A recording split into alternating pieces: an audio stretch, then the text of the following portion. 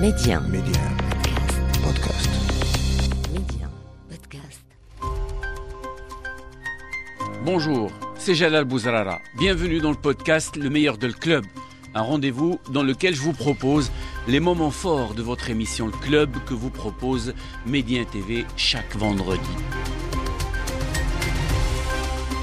Pardon, de ce match, franchement, est-ce que l'état de la pelouse peut expliquer cette triste, cette piètre prestation de la sélection marocaine face à la Mauritanie? Oui, 1000 fois oui, parce qu'on a quand même remarqué qu'on jouait sur un synthétique de génération 1963, ou voire avant, où chaque ballon rebondissait jusqu'à quasiment quitter les limites terrain, donc c'était très très difficile. Bon, j'ai un peu d'humour de construire quoi que ce soit. Donc oui, je mets la prestation sur le compte, beaucoup sur le compte du terrain, mais également sur le fait que le Maroc a rencontré une équipe mauritanienne très très solide, notamment derrière, extrêmement généreuse dans l'effort, extrêmement soudée dans les devoirs défensifs. L'équipe marocaine qui a quasiment aligné, et cette fois-ci on pourra en parler tout à l'heure, une équipe type.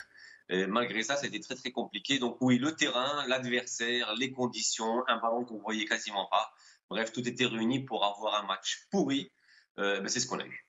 Un match pourri pour cette sélection marocaine, un match triste. Je pose la même question à Hervé. Bien sûr, il y a l'état de la pelouse, mais on n'a pas vu une grande équipe du Maroc ce soir. Non, c'est le moins qu'on puisse dire, parce que l'état de la pelouse, ça c'est un fait. Jouer dans des conditions comme ça, moi, ça me paraît hallucinant. Mais en revanche, il y a une chose que n'ont pas eu les Marocains, et je pense que c'est à l'image, pour moi, le symbole un peu de ce match-là, c'est Hakim Ziyech. C'est-à-dire que quand vous jouez contre une équipe comme la Mauritanie, ce qu'il faut absolument, c'est mettre de l'engagement. C'est un match de CAN, quasiment.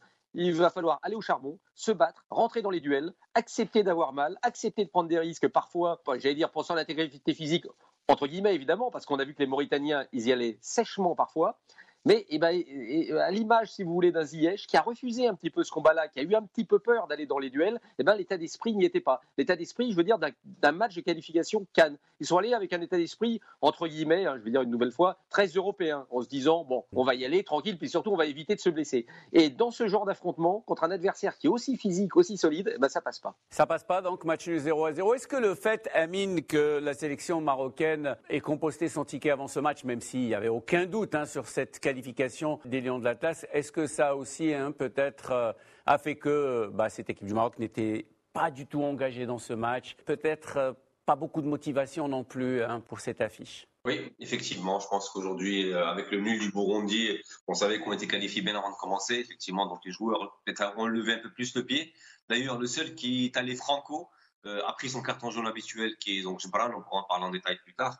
Donc le joueur du Wydad de Casablanca. Mais oui, je pense que le fait d'être qualifié par avance, le fait d'être sur un terrain glissant et donc qui peut être sujet à des blessures a fait qu'on n'a pas beaucoup mis le pied. Maintenant, il y avait aussi beaucoup d'erreurs techniques de la part des joueurs sur des contrôles simples, qui soient dans le jeu ou orientés.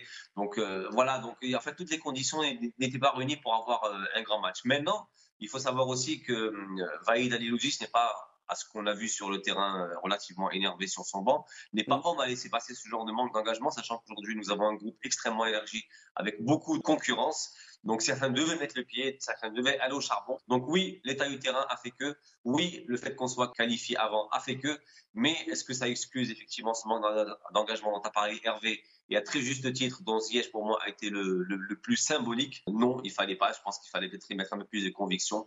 Mais après, bon, voilà, on a encore un dernier match contre le Burundi à domicile. Je pense que là, on verra un tout autre rendement de la part des joueurs de Vahid. On verra un tout autre rendement. Mon cher Hervé, on attendait les grands débuts de deux nouveaux internationaux marocains. Bien sûr, Adam Messina, l'arrière latéral gauche de Watford, et aussi Mounir El Haddadi. Ça fait des années que l'équipe du Maroc est à la recherche d'un véritable défenseur, d'un véritable latéral gauche. Tout le monde a dit que ce latéral gauche est Adam Messina et qu'avec lui, on pourra être tranquille pendant quelques années. Comment tu as jugé sa prestation face aux Mauritaniens? Alors on va dire qu'il va falloir attendre un petit peu pour le juger véritablement. J'ai pas trouvé qu'il était exceptionnel. Il a eu parfois des difficultés dans son placement, mais alors c'est la difficulté aussi d'être une équipe quand même dans l'ensemble dominatrice qui fait qu'on peut être pris dans son dos. Et de temps en temps, il y a eu quelques placements approximatifs. En revanche, ce que j'ai plutôt apprécié, c'est cette volonté quand même d'apporter toujours le surnombre, d'essayer d'aider ses partenaires d'attaque. Et ça, c'était plutôt intéressant. Maintenant, pour une première,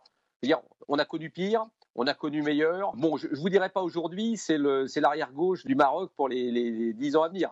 On va prendre un peu son temps, mais en revanche, on sent qu'il a des qualités. Donc ça va être intéressant, maintenant de voir comment lui-même va s'adapter au football africain, parce que c'est pas simple. Et je le disais tout à l'heure, c'était pas de lui qu'on attendait, par exemple, qu'il mette le pied ou qu'il soit le plus impactant dans cette équipe, évidemment. Lui, il arrive, il débarque, il apprend, il regarde, il se rend compte que le foot africain, c'est pas les pelouses anglaises.